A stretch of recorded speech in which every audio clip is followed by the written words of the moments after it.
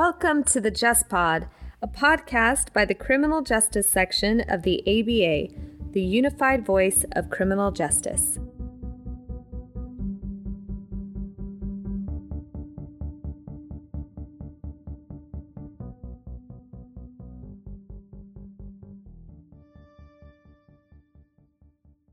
Welcome to this episode of the Just Pod. Today we are joined by two familiar guests. They have joined us before. We have the Honorable Ernestine Gray and the Honorable Denise Langford Morris. So let me first say welcome to both of you. Thank you again for joining us. Thank you. And then let me also share the background of both of these women.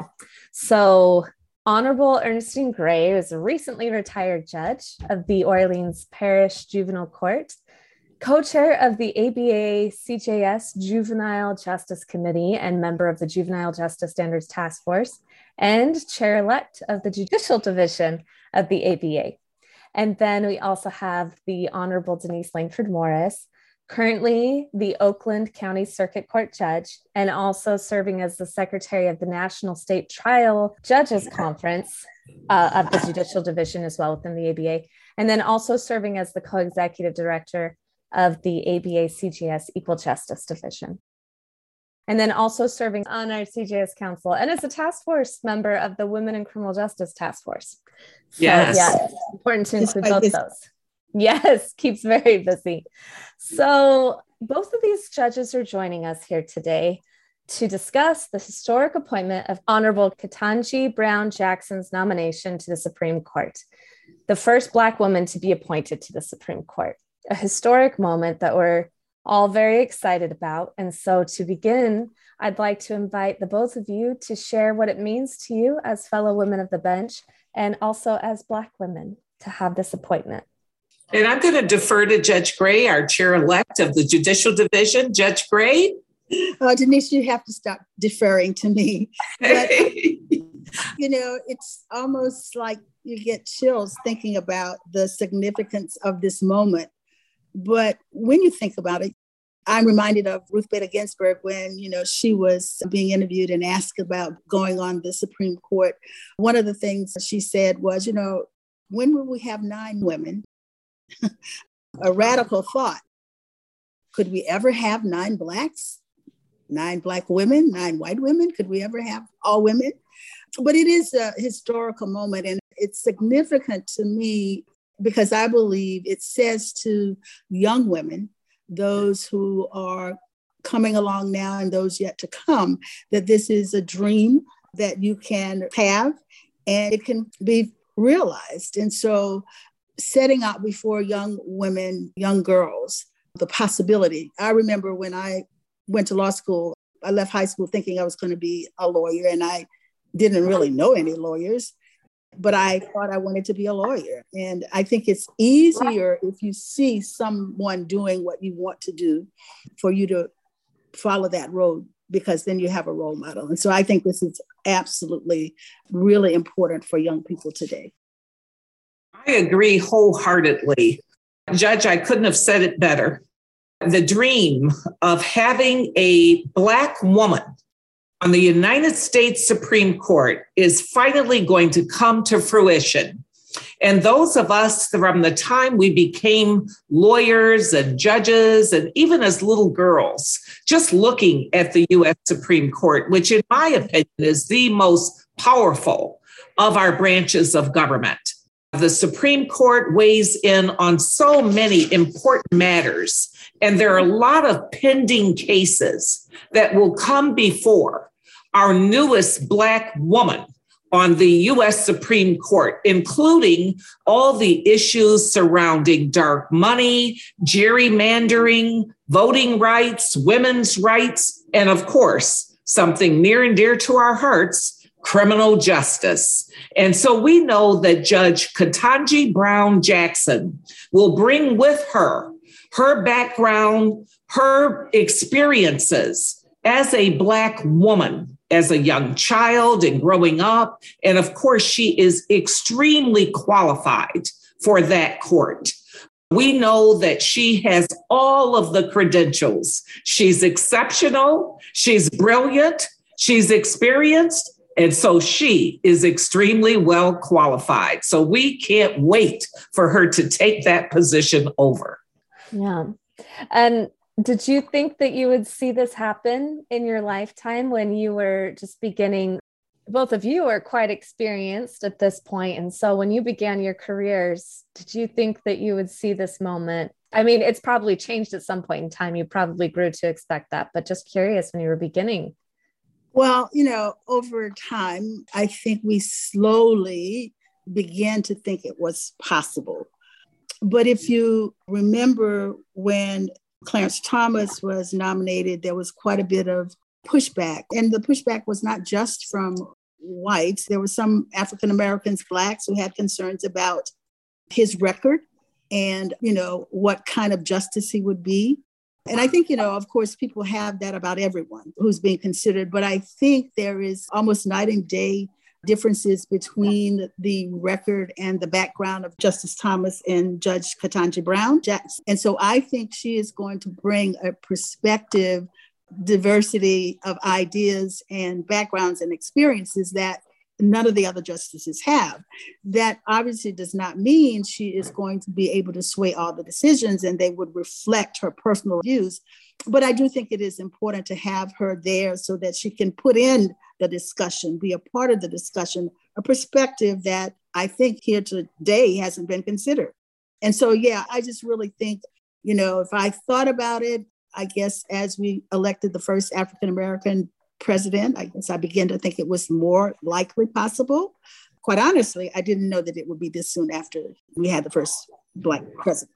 Well, I will say this. I think as a little girl, I probably dreamed about it, but I didn't realize how you became a U.S. Supreme Court justice. So as I got older in college and certainly in law school, I saw how difficult it would be to really make it through that kind of obstacle path and become seated as a U.S. Supreme Court justice. And I thought that when President Obama was in office, quite frankly, I thought there was a possibility that we might get an African-American woman. And we know that he did appoint Justice Sonia Sotomayor, and we are so happy to have her on the U.S. Supreme Court. But we also are happy that President Biden is going to appoint the first Black woman. And quite frankly, for me, having run statewide here in Michigan in 2010, I'm the first African-American or Black woman to ever be nominated by a party to get on the ballot. And that's the way we do things in Michigan. To get on the ballot statewide, I'm the first one, and I was nominated by the Michigan Democratic Party and was on the ballot in November of 2010. Now, of course, I didn't win, else I'd be speaking to you as a Michigan Supreme Court justice. However, we have never had a Black woman on the Michigan Supreme Court. And it was my dream in 2010. And of course, now we're going to have one on the U.S. Supreme Court. And I never thought that that would be possible before we got one on the Michigan Supreme Court.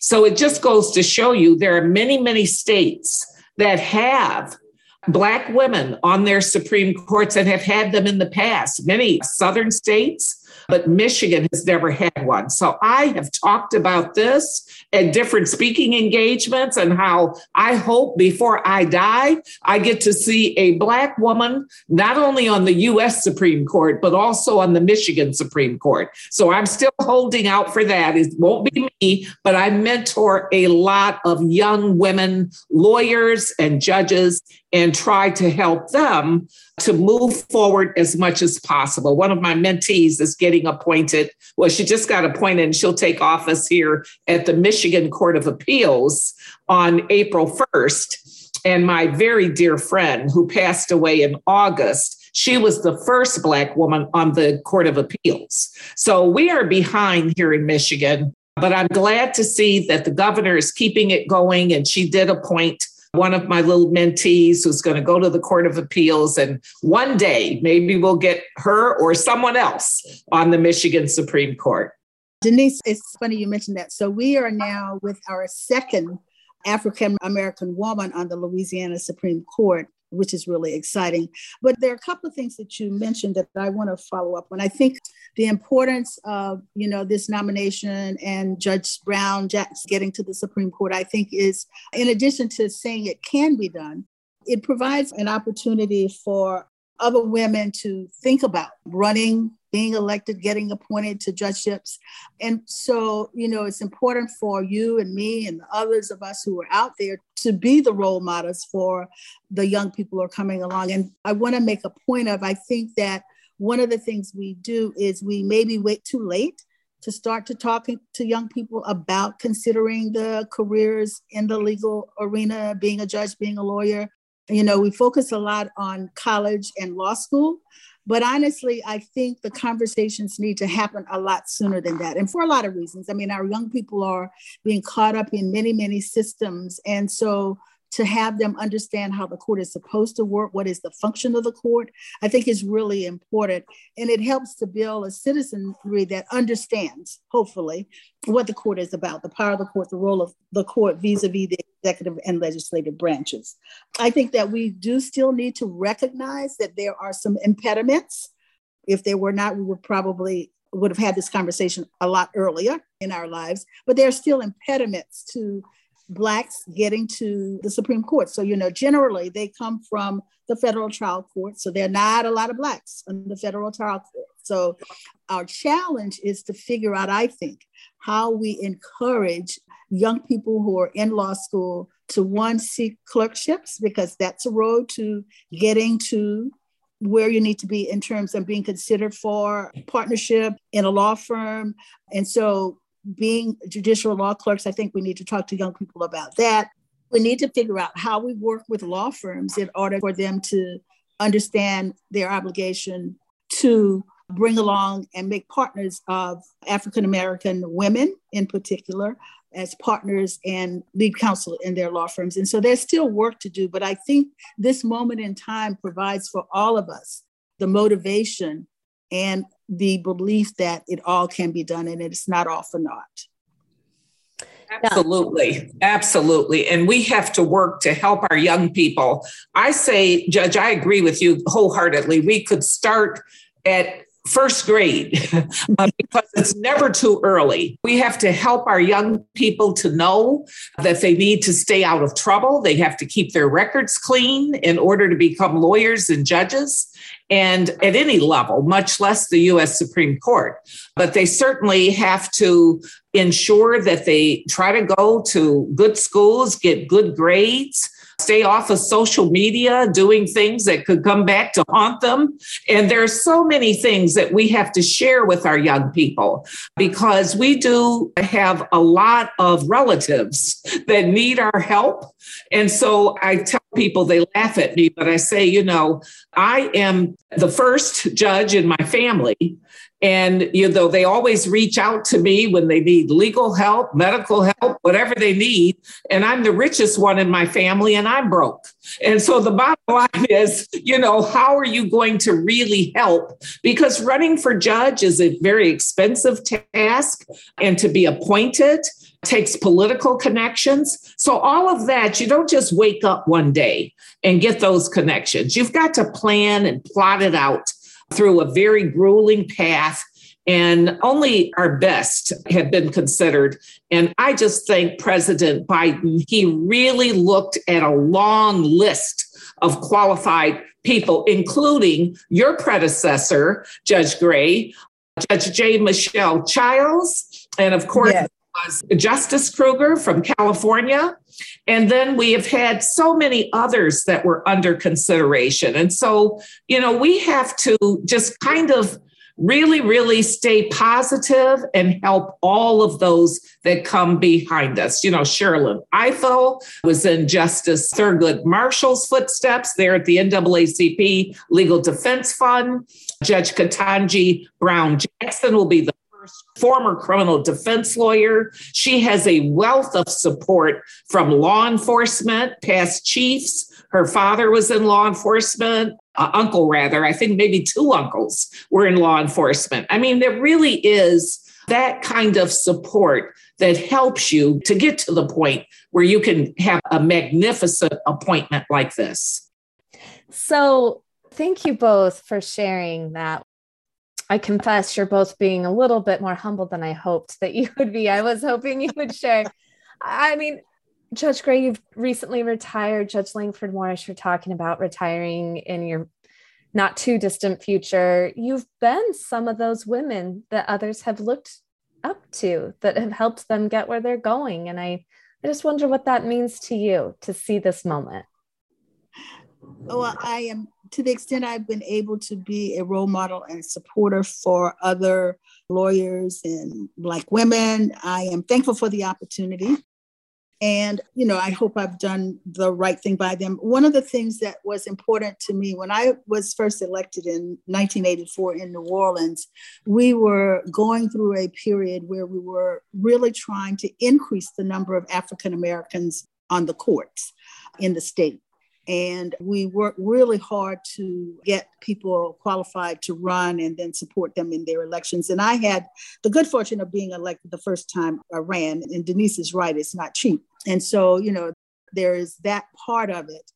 But one of the things that I vowed to do was to use my position wherever I could to help other, particularly Black women lawyers, get their foot in the door for running to be a judge and being considered for appointment.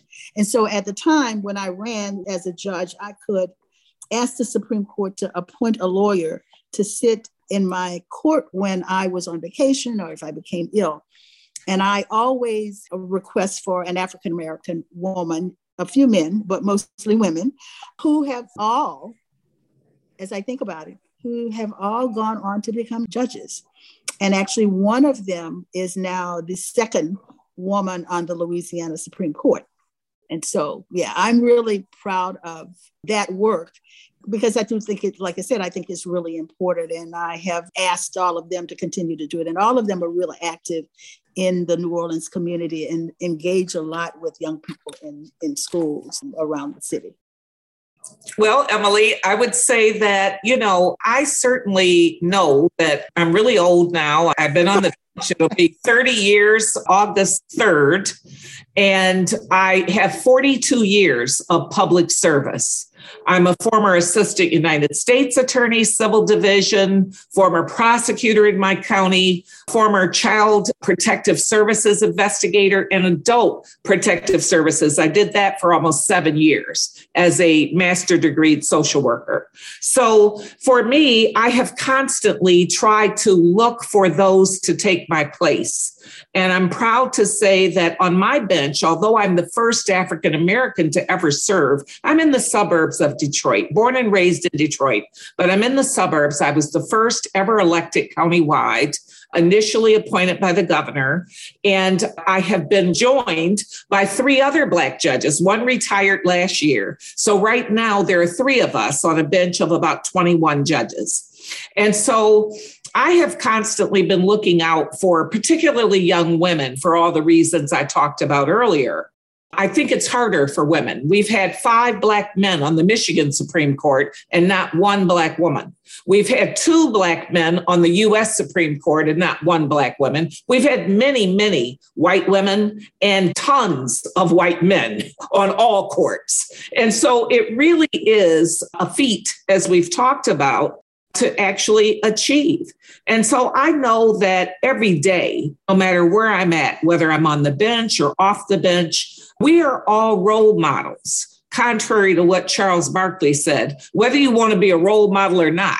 Whoever's looking at you, it's amazing how young people can meet you and then they can think, oh, wow, she's a judge. I can become a judge too.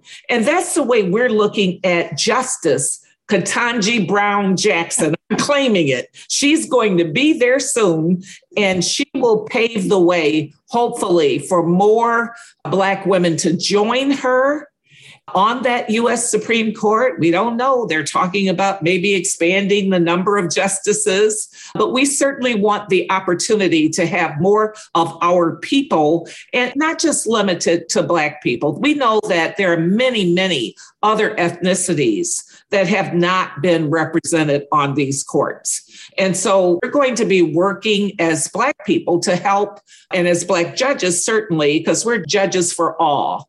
We represent very diverse communities, Judge Gray and I, and we've done that for many, many years. She's recently retired. I want to be just like her as soon as possible. And so we're doing our best, though. And even in retirement, we will constantly give back and be looking for those that can become judges. I'm always looking for a judge. Well, thank you for that. Now, you've both touched on this already, but let me just ask it again so that you have a chance to speak to it directly and focus on it. Let's talk about why this representation matters and what the potential impact is on the highest court and just as the criminal justice system as a whole. So I think the representation matters. One of the things that we are suffering from, I think, in the country is there's a lot of disillusion about courts and whether or not even in courts, people can have their fair day. And I think that the more the makeup of the justices look like the population of the United States, I think it creates some opportunities for people to feel like I can get a fair shot. And so I think it's critically important for sending that message. I think it's important because, again, the outcomes of the decisions, I think, will be much better when you have a diversity of opinions and perspectives. And, they can debate and talk about. So what I think about an issue is going to be influenced by where I was raised, how I was raised, where I went to school, all those kinds of things. But in the end, everybody brings that and they discuss it and then they come to some conclusion. So I think the process is going to be richer based on the fact that Judge Brown Jackson is going to be there. I believe that, and I think she will have a lot to offer. I can't wait to see the first opinion that she authors. And, in criminal justice, where we hang our hats on really having a hope for greater fairness to people and protecting the due process rights of people. And so I think that for criminal justice, I believe based on her background, that we're going to see a difference in what comes out of the court. And I couldn't have said it better. She will bring a wealth of diversity to the bench. And not only that, in the backroom deliberations, she'll be able to share her life experiences. We know that it's been public, that she has had a relative that had some criminal justice issues, and she helped that relative. She's, of course, been a public defender and served on the district court, and she's listened to cases involving criminal justice already. So she has that experience. But in those backroom deliberations, she'll be able to share her experiences as a Black woman. We all know and we talk about how when we go in a grocery store or a CVS or wherever we are, we know that we might be watched as to what we're purchasing. We're careful about holding things out from us because there's just a different level of scrutiny. And we know that. And she'll be able to share the things that she has been involved in as a human being on this earth her entire life as a Black woman. And that is really, you can't buy that kind of experience and exposure that she can share with her colleagues in the back room after hearing arguments that talk about criminal justice. And, we know all of the reasons why criminal justice is at the forefront. George Floyd and the whole list of people that have been subjected to brutal treatment here in America. And we know that we're better than this. So we're looking forward to Justice Ketanji Brown Jackson improving and bringing, like Judge Gray said, fairness and justice to the U.S. Supreme Court. Yeah. Thank you both again for sharing those insights with us and your experience. It's so wonderful to be able to share this moment with you in some small way. And we really value your contributions to the criminal justice section. And I'm sure and certainly hear such things. So I feel confident in being able to say, I'm confident that there are many women out there that are grateful to the both of you for your part in leading up to this historic moment. So thank you to both of you for joining us on this episode, this special moment in history. Thank And you, thank Emily. you, Emily, for pulling this together. Thank you so much for all that you do. Thank you.